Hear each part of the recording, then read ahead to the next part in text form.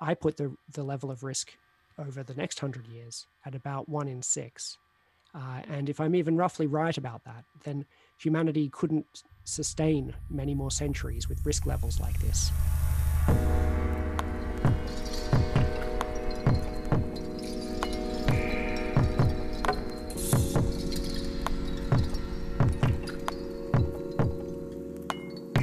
Hello everyone, you're listening to the Feedback Loop on Singularity Radio, where we keep you up to date on the latest technological trends and how they're impacting consciousness and culture, from the individual to society at large. This week our guest is Toby Ord, a senior researcher at Oxford's Future of Humanity Institute, where he focuses on existential risk. Toby recently released his book Precipice: Existential Risk and the Future of Humanity, which explores the many threats capable not only of ending human civilization, but even causing our entire species to go extinct. It may sound like an unrealistic concern out of a sci-fi movie, but Toby suggests that humanity has roughly a 1 in 6 chance of destroying ourselves within the next century. In this episode, we discuss how Toby arrived at this number and the deeper details of the threats that are facing us, with a particular focus on biotech and artificial intelligence, which Toby suggests is the most prominent areas of concern.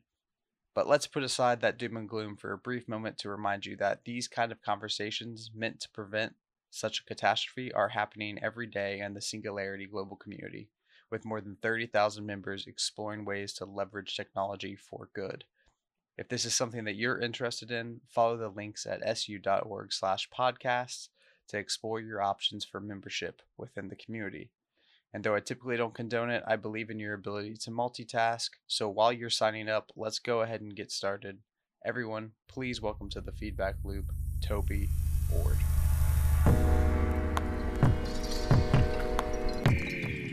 All right.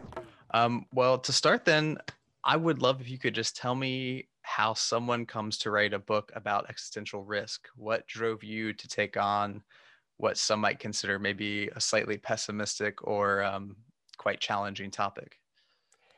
Well, I've always been interested in the big picture questions facing humanity.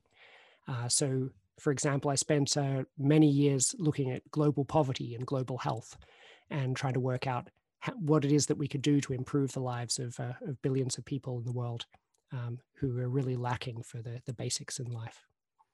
And when I first came to Oxford, I met a philosopher called Nick Bostrom, and he had just come up with this idea of existential risk, building on the idea of extinction risk. And he was thinking about, in terms of big picture questions, he was thinking about how the world could end, and that this could be one of the most important things anyone could work on. Obviously, it would be important if your work could prevent the end of humanity. But he suggested that even if we could only do a small amount to help with this, that could still be one of the most important things that we could work on. And that had been more commonplace back in the days of the Cold War, when a lot of scientists went to work on, avoiding nuclear war with the Soviet Union. But it had kind of fallen off discussion. Actually, like Nick, I'm very optimistic about the future. And it's precisely this optimism that humanity, for all of the 10,000 generations we've had so far, could still be really at the beginning of something quite extraordinary, and that we could have a fantastic future if only we can make it that long. But that we're at the moment, we're at this period of quite high risk. And so it's really this optimism about the future that motivates me to work on these risks.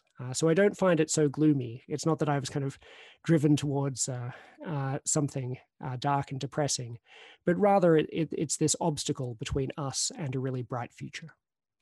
And can you describe what those obstacles look like in more detail? Like, how would you define an existential risk? What puts it in that category versus something that might just be catastrophic or, tragic? Yeah, the idea is that that if you think about human extinction, that it has this really important property, which is that if humanity were to go extinct, it wouldn't merely be the deaths of all 7 billion people alive today, but it would cut off our entire future. There's this clear irreversibility about it. It destroys not just our present, but our future. And there will be no way back from it. And this creates a whole host of really challenging issues around dealing with these risks. And it also explains why it is that this could be so bad. Now, extinction isn't the only thing like this. And this is what Nick Bostrom's big insight was in thinking about this broader category of existential risk. You could imagine, for example, something that causes a complete collapse of civilization from which there's no way back, and we can never recover civilization, in which case humanity would be leading a very impoverished life from then on. For example, if it were possible to destroy our climate so much that we couldn't rebuild agriculture and the other trappings of civilization. Or another example would be if there was a totalitarian regime which was inescapable and terrible, such that the kind of point of no return, instead of it being the moment of extinction, would be the moment in which this regime achieved its full control over the future. All of these things have a lot in common, and it's really worth dealing with them as the same kind of idea. They wouldn't be a mere dark age in humanity's story, but really the pivotal moment of the story. And what's the timeline look for this? I know from what I've read and seen so far, it seems you really root all of these notions of the existential risk in the beginning of the creation of the nuclear bomb, really, I would say the last 70 years or so. What's that evolution from nuclear to now look like in moving forward?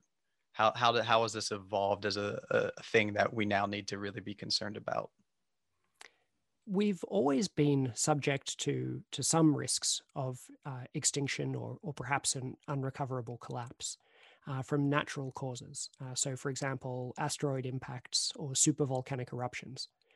But we know that there mustn't be all that much risk, even though we're constantly finding new things such as gamma ray bursts, around distant stars that could potentially do us in. We know that humanity has survived 10,000 centuries, 10,000 generations, or about 2,000 centuries so far. And so the risk per century can't really be much higher than about 1 in 1,000, or the chance of surviving for this many centuries, just becomes very small.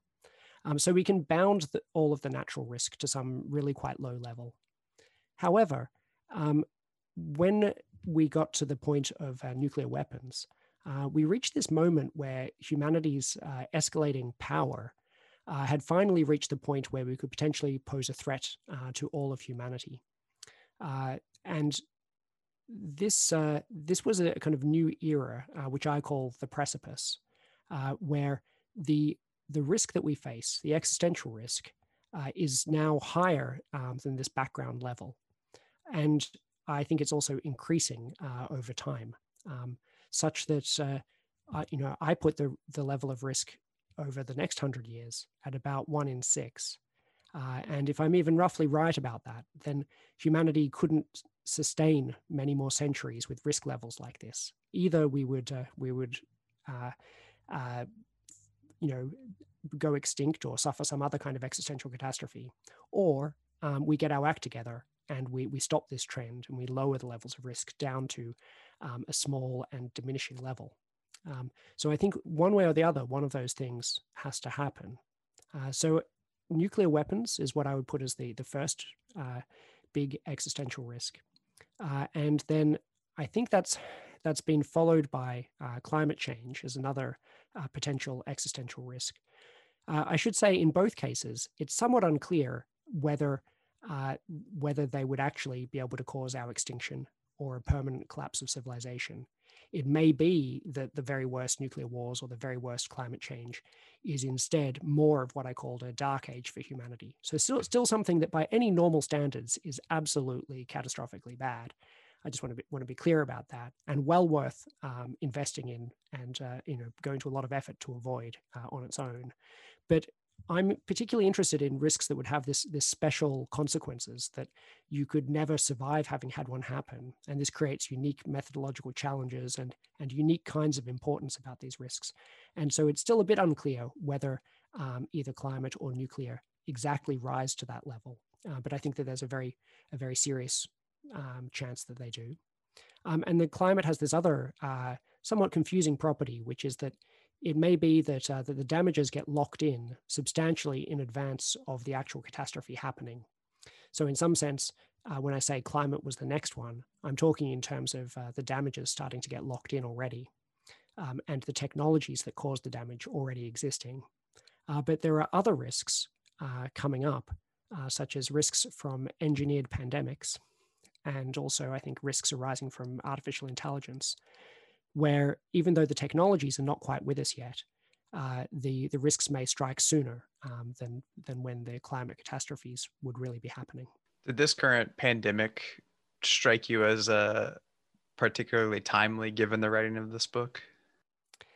Well, yeah, the pandemic struck just as the book was coming out. All of my text for the book was locked in about 6 months earlier.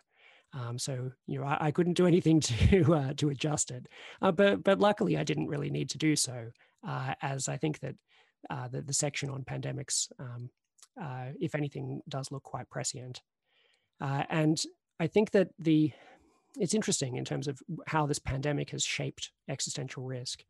I think that it has a silver lining of the pandemic has been a kind of waking us up to the fact that humanity is still vulnerable to these big risks, and that there's some aspect where even I suffered from this as well, where you hear experts, discuss the probabilities of a global pandemic killing millions or even billions of people within the next time period, and you can take that seriously and write it down and remember these numbers and have some idea about it.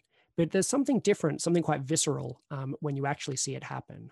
I think that there's some kind of cognitive bias or something that we tend to be a bit dismissive or disbelieving that there could be global events which are bigger than any that we've seen in our lifetimes.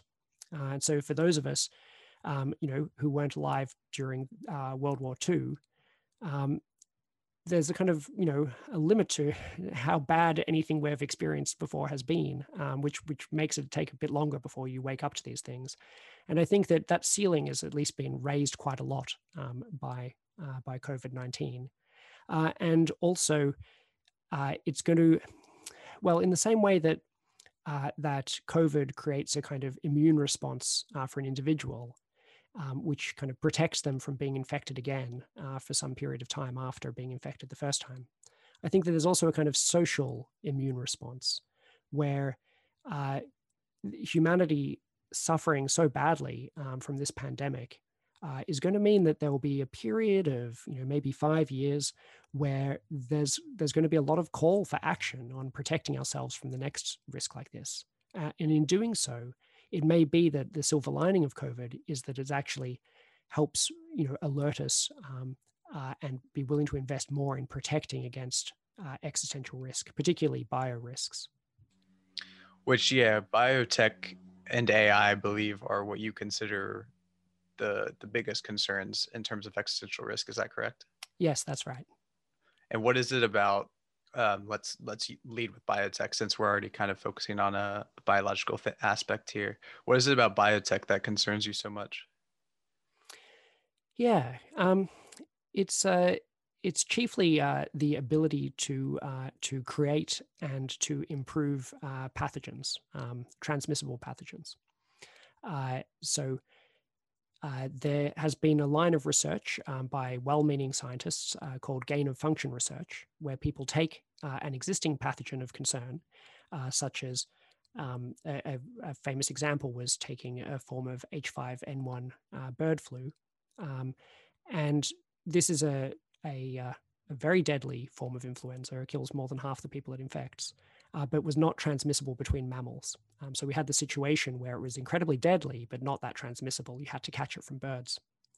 And a researcher did an experiment in the Netherlands where he passed it successively through 10 ferrets. And the idea was to kind of grind up some material from the previous ferret and put it into the next one until the virus had been able to adapt to this mammalian system. And in the end, created a virus, a version of H5N1 that was directly transmissible between ferrets. Now, the idea here was somewhat noble, was to work out what mutations would be needed, how hard would they be, and thus how close were we to accidentally, finding just through natural causes a version of bird flu that could infect human to human.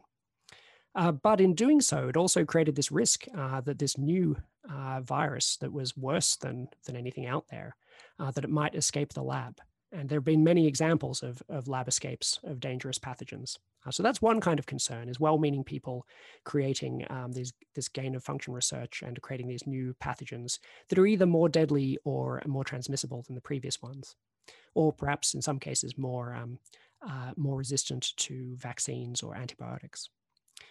There's also possibilities of more directly nefarious work. So I'm also, in fact, even more concerned about bioterrorism or biowarfare, where people just deliberately try to create things like this and then release them. This is an area where we've got tremendous improvements in biotechnology. We're at a real boom time in terms of biotech, and this really could be the century of biology. But the downside of this is that the rapid democratization of biotechnology is also a form of rapid proliferation. And if we take some of the biggest breakthroughs in biotech of recent times, such as CRISPR and gene drives, in both cases, within, I think it was at most 2 years of these techniques being first used, I think it may have even been within 1 year, they were being replicated within science contests by students at university. So you have this situation where 1 year, no one can use this kind of new advanced technology. The next year, only the very brightest person in the world and their elite team can do it. And then a year after that, all of a sudden, there are students who can do it. And the pool of people, is expanding very rapidly. And that's great when they're doing good things with it, which is most of the time. But it does mean that the chance that you encounter someone who has some very pathological psychology does increase. And eventually, as this thing grows, you're going to encounter such people, and they're going to try to do very bad things with it. Yeah, I'm just thinking as you're saying this, I can't imagine how any kind of regulatory body could respond to something in a 2-year window span in terms of it going from, cutting edge to fully democratized. Do you have any thoughts on how you could even begin to push back against that rapid pace of change? Well, it's a good question. It's extremely difficult, in large part because most of the benefits, most of the effects of this at the moment are benefits. So you've got this ultimately very good seeming democratization of the technology, and it's hard to get all excited about that as a concern, even though the small but growing chance that someone uses it for a rare but extremely bad outcome could end up having more negative effects than the actual positive effects. I think that's unclear and no one really knows. But that confusion and dual use aspect of it does make it very hard. In addition, you've got groups like the Civil Contingencies Secretariat in the UK, who produce the risk register for the UK. And this is generally a pretty good exercise where they scan the horizon and try to work out what are the risks that we face, how likely are they, and how high impact would they be. But recently, they've restricted the horizon for that to 2 years, the number you mentioned. And so in that case, they're not willing to consider risks that couldn't really happen in the next 2 years. But if you rule out risks that can't really happen in the next 2 years, then any risk that would take more than 2 years to prepare for, you're going to be unprepared for when it comes up. But I think some of these things are going to take a lot longer than 2 years to try to prepare for. I think that when it comes to biotechnology, I think ultimately one of the answers is going to have to be I don't know how to put it exactly, some kind of sobering up of the biotechnology community. Not that there aren't people who are very sober already, but what I'm thinking of is an analogy to the atomic physics community when it came to nuclear weapons, where ultimately, in 1945, after Hiroshima, they knew sin. And they really felt it. Many people in the community had been working on developing the weapons that caused this sheer destruction and that could threaten even greater destruction in the future. And they really felt that they needed to do something about it. This gave them a real sense of social obligation. But on top of that, there was also a secrecy that developed where it was considered just a part of doing business in atomic physics at that point, that if you came up with some new breakthrough about fissile materials, say, that you couldn't just publish it. In universities, we generally have this strong push towards academic freedom and towards getting ideas out there. And generally, it's a really great thing that we do have that. But it does run into problems once you reach potentially very dangerous technologies. And it may be that people in biotechnology will have to, in the future, act a bit more like people in the physics community, or in atomic physics in particular, where they just have to accept that they don't have a fundamental right to publish anything that they come up with as soon as they want. As an example of something like that, lest this sounds like too much of an overreaction, people have published a lot of stuff that has been very dangerous. And one example is, publishing the smallpox genome. So anyone can go on the internet and download the DNA code for smallpox. Luckily, the DNA fabricators that will produce DNA to order, they search for this string of base pairs and will block it. But if someone had a fabricator that didn't have those limitations put into it, then it could produce DNA that's of smallpox. There are still additional steps before that someone could actually do damage with that. But they've removed one of the massive steps. At the end of smallpox eradication, all smallpox stocks in the whole world were destroyed, except for a very well-guarded stocks in the Soviet Union at Vector and in the US at the Center for Disease Control. But all of the good work of limiting those things and putting them under lock and key and needing special security clearances to go anywhere near them was all undone by the person who decided to publish the entire genome online. Yeah, and you hit on something there that I think is really interesting. And I'm not sure if this is out of scope for you, but what role does the multicultural landscape play in this, in the sense that, in China, there was, I believe, the guy who used CRISPR to create the HIV resistant twins. But, it's like there's an unregulated body there in China, or a body that is empowered by the government, whereas we might be restrictive here in the United States, but that doesn't, our restrictions in the United States doesn't stop China from pushing forward. So it seems there has to be a lot of multicultural communication for us to make this work. And I feel like we're maybe not there. I think that's right. Otherwise, you can get an effect where we're only as safe as the least safe country, and this can go both ways. There are various aspects of research which are less regulated in China, where we've regulated them due to ethics concerns of various forms. But by the same token, there are things that are in some ways less regulated here, because we think that people have freedom to do what they want in terms of scientific research, unless it's been very strongly demonstrated otherwise, that it would be, actively dangerous, a kind of clear and present danger. Whereas in China, at least my educated guess would be that more of those things would get blocked. So I think that there is good reason to talk with people across the world and see how different cultures are dealing with this and see what challenges we're going to face. I do worry that there's going to be some situation somewhat akin to with the physicists in Hiroshima, where someone does make some engineered pandemic and it causes a lot of death and destruction. And then if the biotech community kind of hasn't self-regulated sufficiently to avoid something like that, then they're probably going to get a lot of external regulation. Yeah, can you talk a little bit about artificial intelligence and its role in terms of existential risk? Yeah, I think AI risk is pretty complicated and also very easily misunderstood.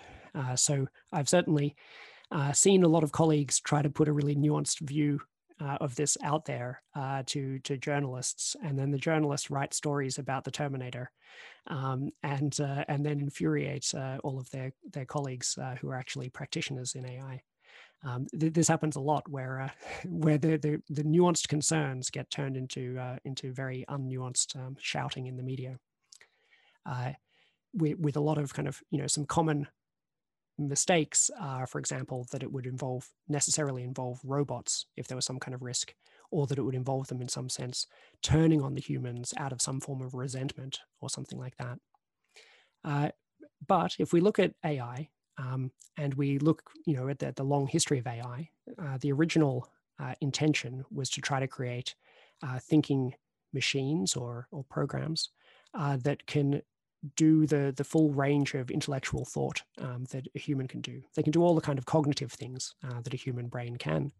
And in particular, they can go about some environment trying to fulfill their aims and preferences, and to do so very successfully.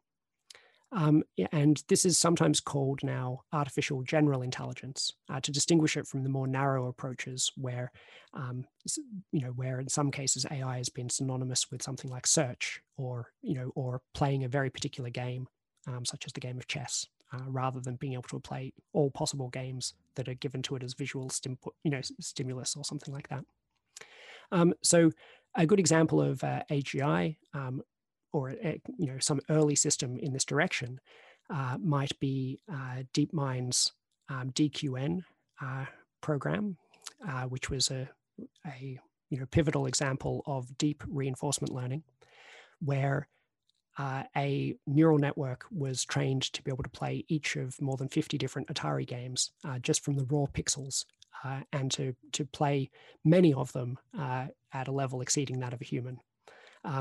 That original system actually was training a large number of narrow agents because it was a different neural network that was trained up for each game, but from the same starting parameters.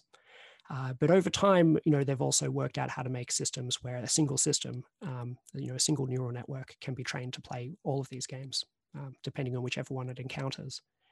And GPT-3 is another good example of some general intelligence, a system that can take textual prompts and then continue them as if that was, in the most likely manner that based on what it would see in its very large data set of text on the internet.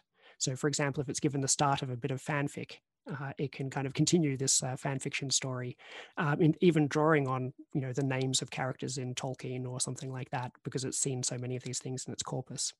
And in fact, the fact that it produces quite bad fanfic may just be because that's the most likely thing it encounters on the internet, and so it's the best answer to the question of what would be the most likely continuation of this fanfiction prompt. But it's a system that can write about this dazzling array of different subjects, including doing literary parodies. If you ask it to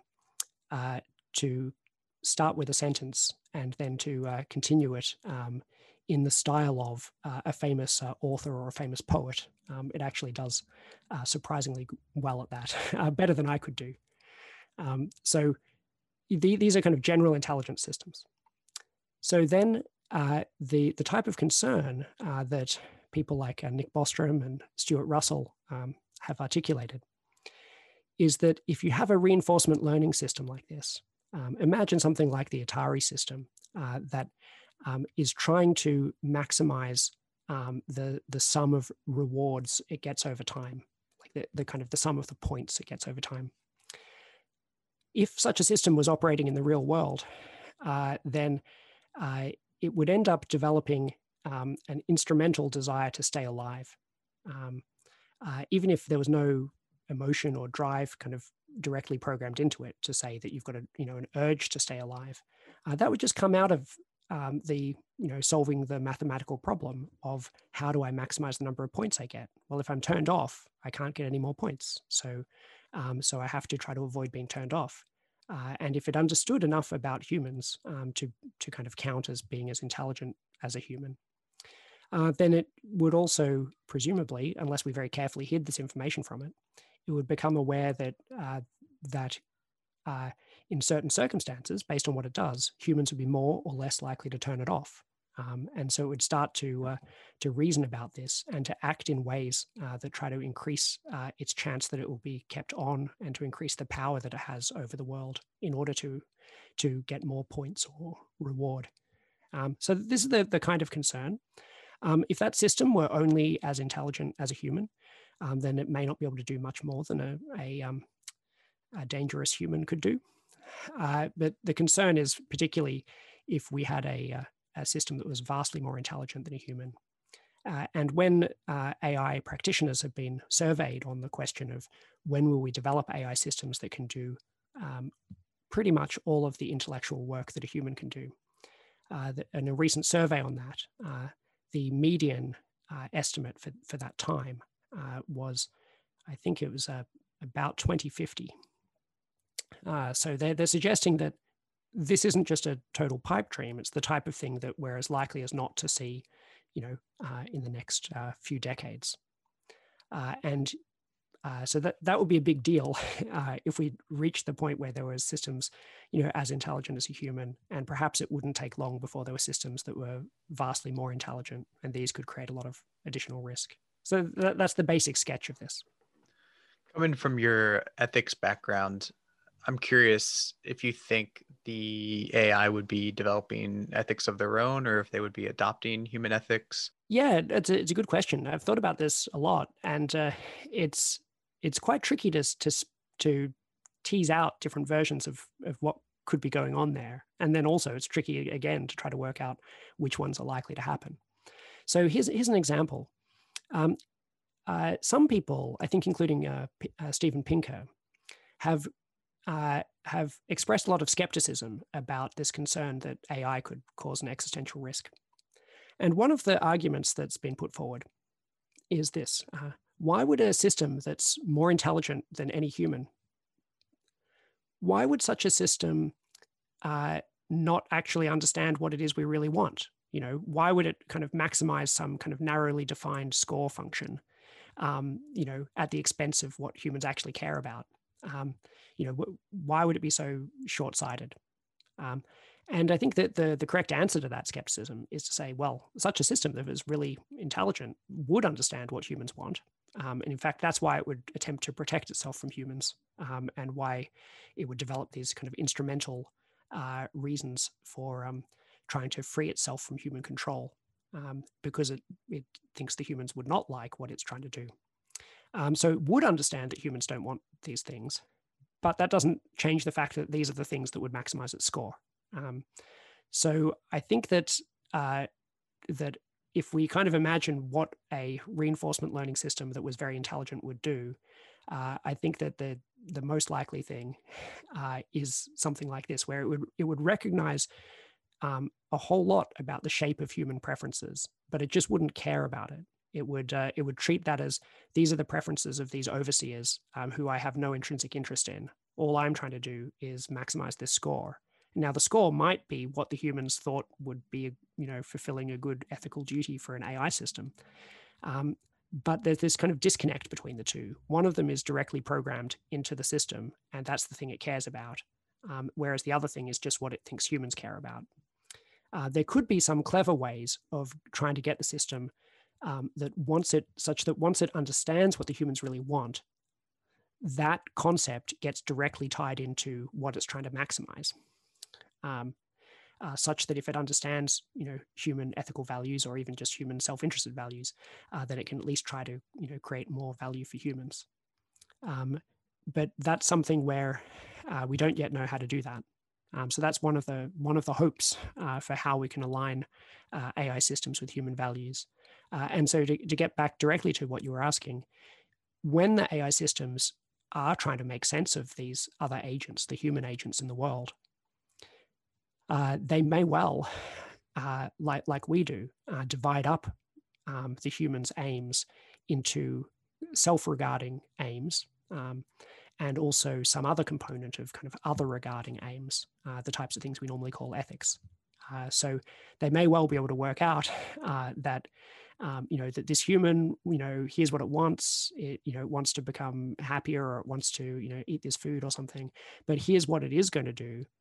It's not going to steal the thing that would have made it happy if it stole it and then ate it, because it has this extra framework of preferences around it.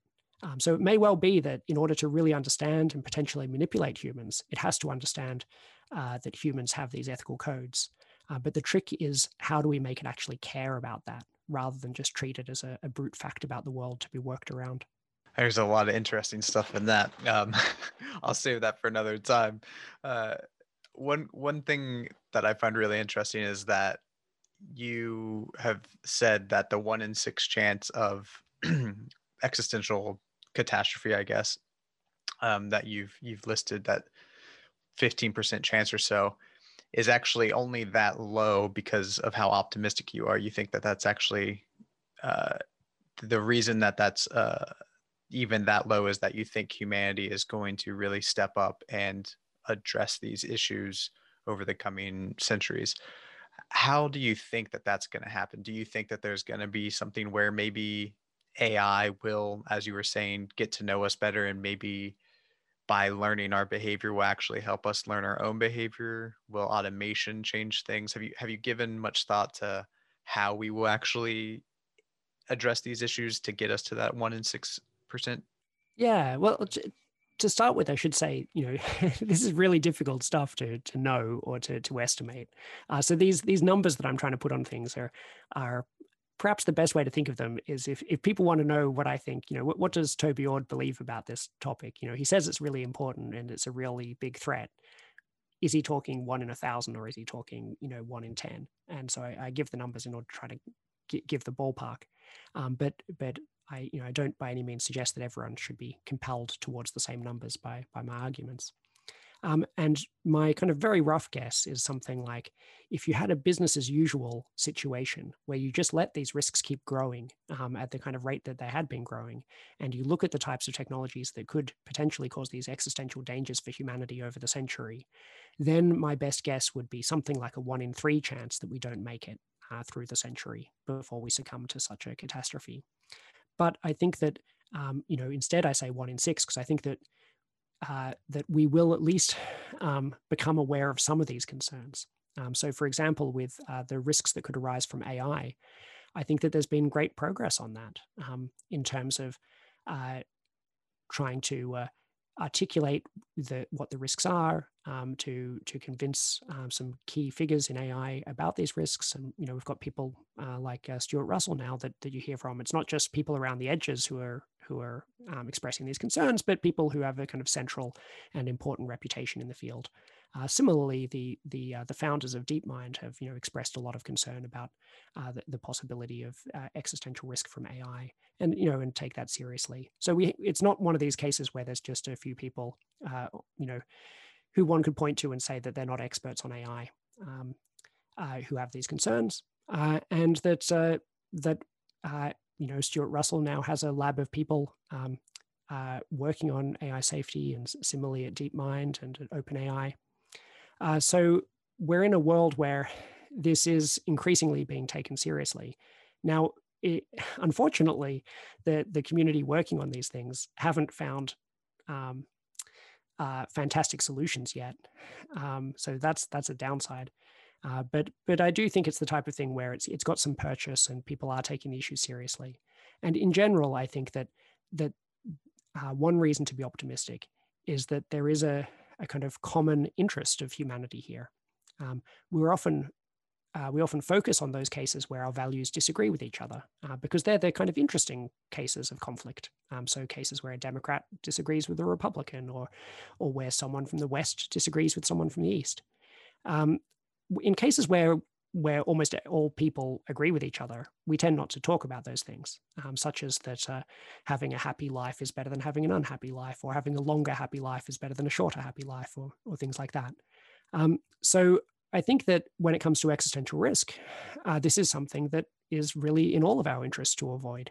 And I think that the arguments are actually pretty strong that there are serious risks this century, even if it's very debatable exactly how large they are.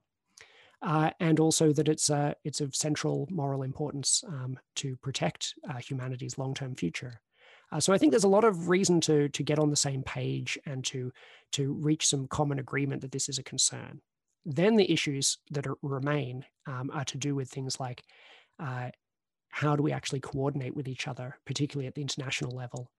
Do we end up in a kind of prisoner's dilemma or a tragedy of the commons, where even though it's in everyone's interest to do a certain, it's in the world's interest if the world moves in a certain direction, maybe it's in our individual interests to cut corners and take risks, because then we reap all the rewards, but we only reap, a small share of the risks. So there could be some concerns like that, but generally the type of thing that makes me optimistic is that there's this kind of common interest in getting the outcome right. The very fact that it's not very controversial to say that it would be much better if we didn't destroy humanity's future is the kind of thing that gives me hope. Yeah, and to your earlier point, I think the pandemic kind of makes me optimistic because I can see how the international community has had to come together to rally around one problem, and maybe we've started that groundwork that we need.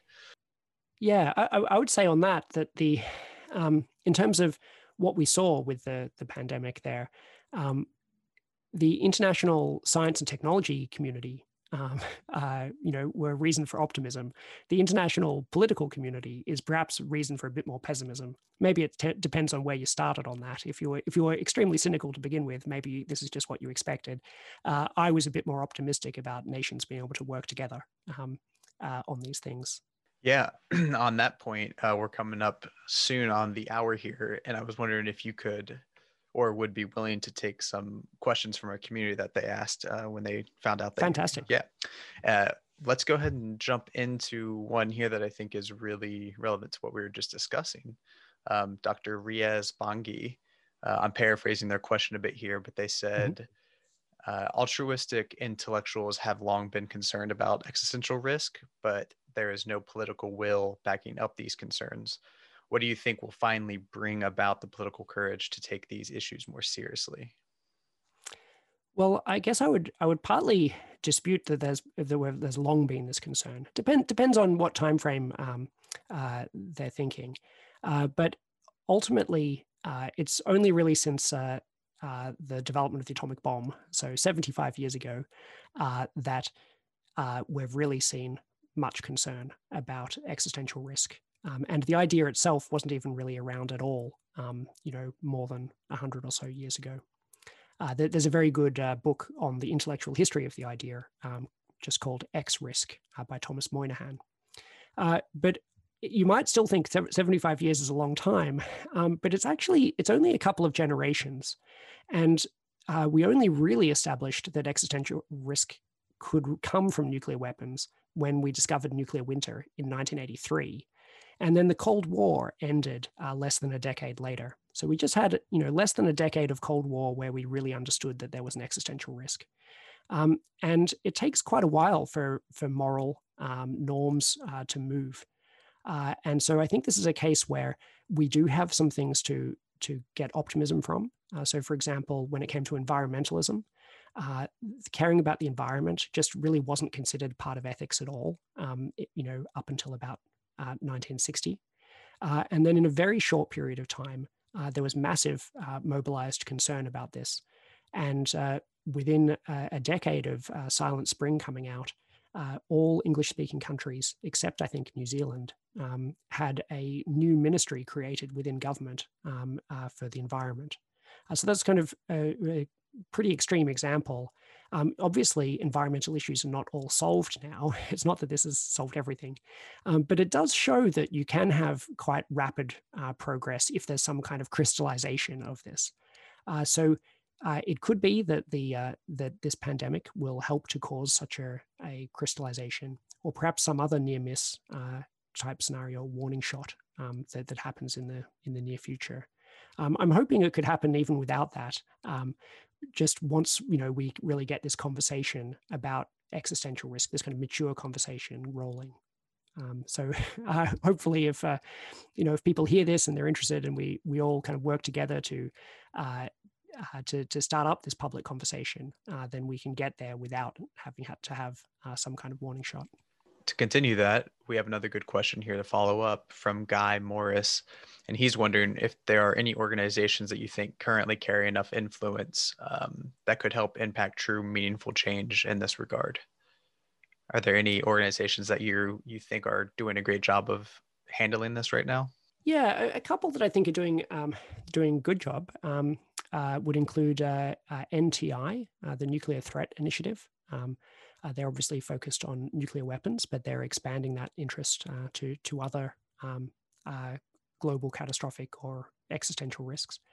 And also the Bulletin of the Atomic Scientists.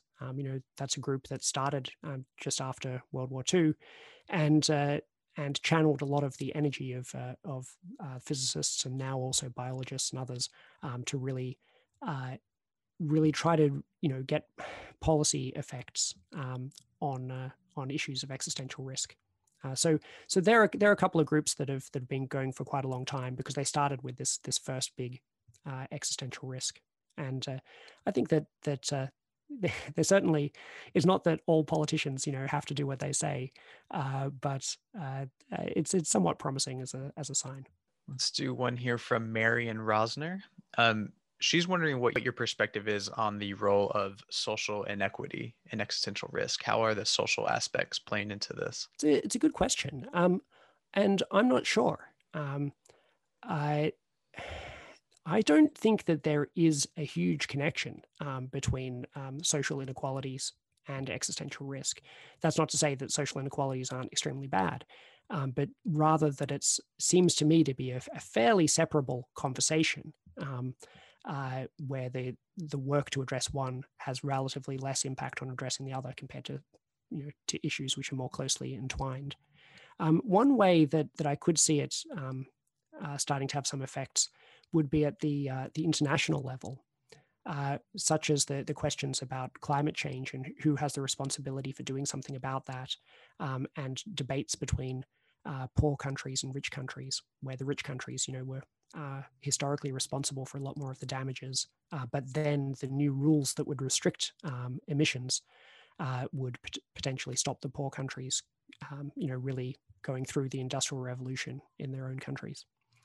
So that's an example where something like this could happen, where you could get a lot of resentment. If rich countries wake up to these threats before poor countries do, it might be considered, this kind of preserve of people who are wealthy and protected enough from normal things that they've got the luxury of thinking about these other things. I could imagine some kind of challenge along those grounds. And we'll just do one more here from David Satterley. He's wondering if you could speak to balancing risk and development between decentralized personal control and the vulnerabilities of a centralized system. So I think what he's wondering there is where the power struck, how the power is distributed, and what that means in terms of risk. Yeah, I think it would depend quite a lot on the particular risks. I don't have an overall theory of this.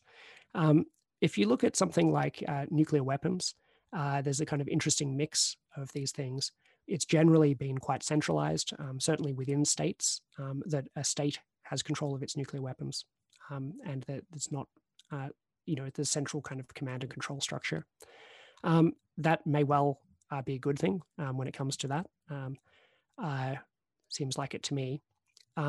And in the case of biotech, the general approach, we have not yet had a big centralization like that. So lots of individual groups and labs are able to kind of do what they want, and they may have different judgments about which risks are worth running. And then maybe we end up, some of those judgments about which risks are worth taking are more optimistic than others. And we end up with something called the unilateralist curse, where whoever had the most overly rosy view of the risks to reward ratio ends up pushing forward with something. Instead of the person who had the middle kind of, the median guess on this. So that would be a form of concern about a decentralized system. But in general, I don't think that centralizing is a panacea. I think that the questioner is correct, that there are a different set of problems that happen there. And I'm sorry, I can't, try, I don't know how to resolve it at this kind of more general level. Sure. I'll follow up that real quickly with just a thought. Do you worry about inhibiting innovation at the cost of preventing risk, or do you think that the innovation could outpace the risk? What's that relationship look like to you? It's another good question. I mean, I am concerned about this, and I think that this is going to be a real challenge. That to some extent, I think that unbridled innovation, just let anyone do whatever they want, and invent any technology they want that's profitable, or that perhaps that a country wants, and then leads that country to be able to take power, seize power from others.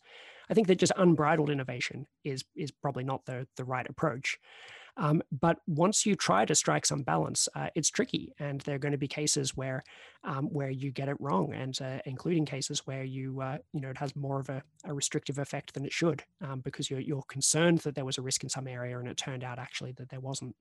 So I do think that balancing that's going to be difficult, and there's going to be people on both sides who get quite put out because their judgment about where the balance of risk lies differs with each other. Even if we're all earnest and well-meaning, it's going to be a tricky one to navigate. Perfect. And I think at that we'll call it there. Toby, I really want to thank you for taking the time. Oh, no problem. It's been really great to speak to you, and I really enjoyed these questions. And now we're going to take a moment for a short message about our membership for organizations, which you can find by going to su.org and clicking organizations in the menu. Singularity Group was founded upon the belief that the world's biggest problems represent the world's biggest opportunities. Our mission remains unchanged, but our methods have evolved exponentially.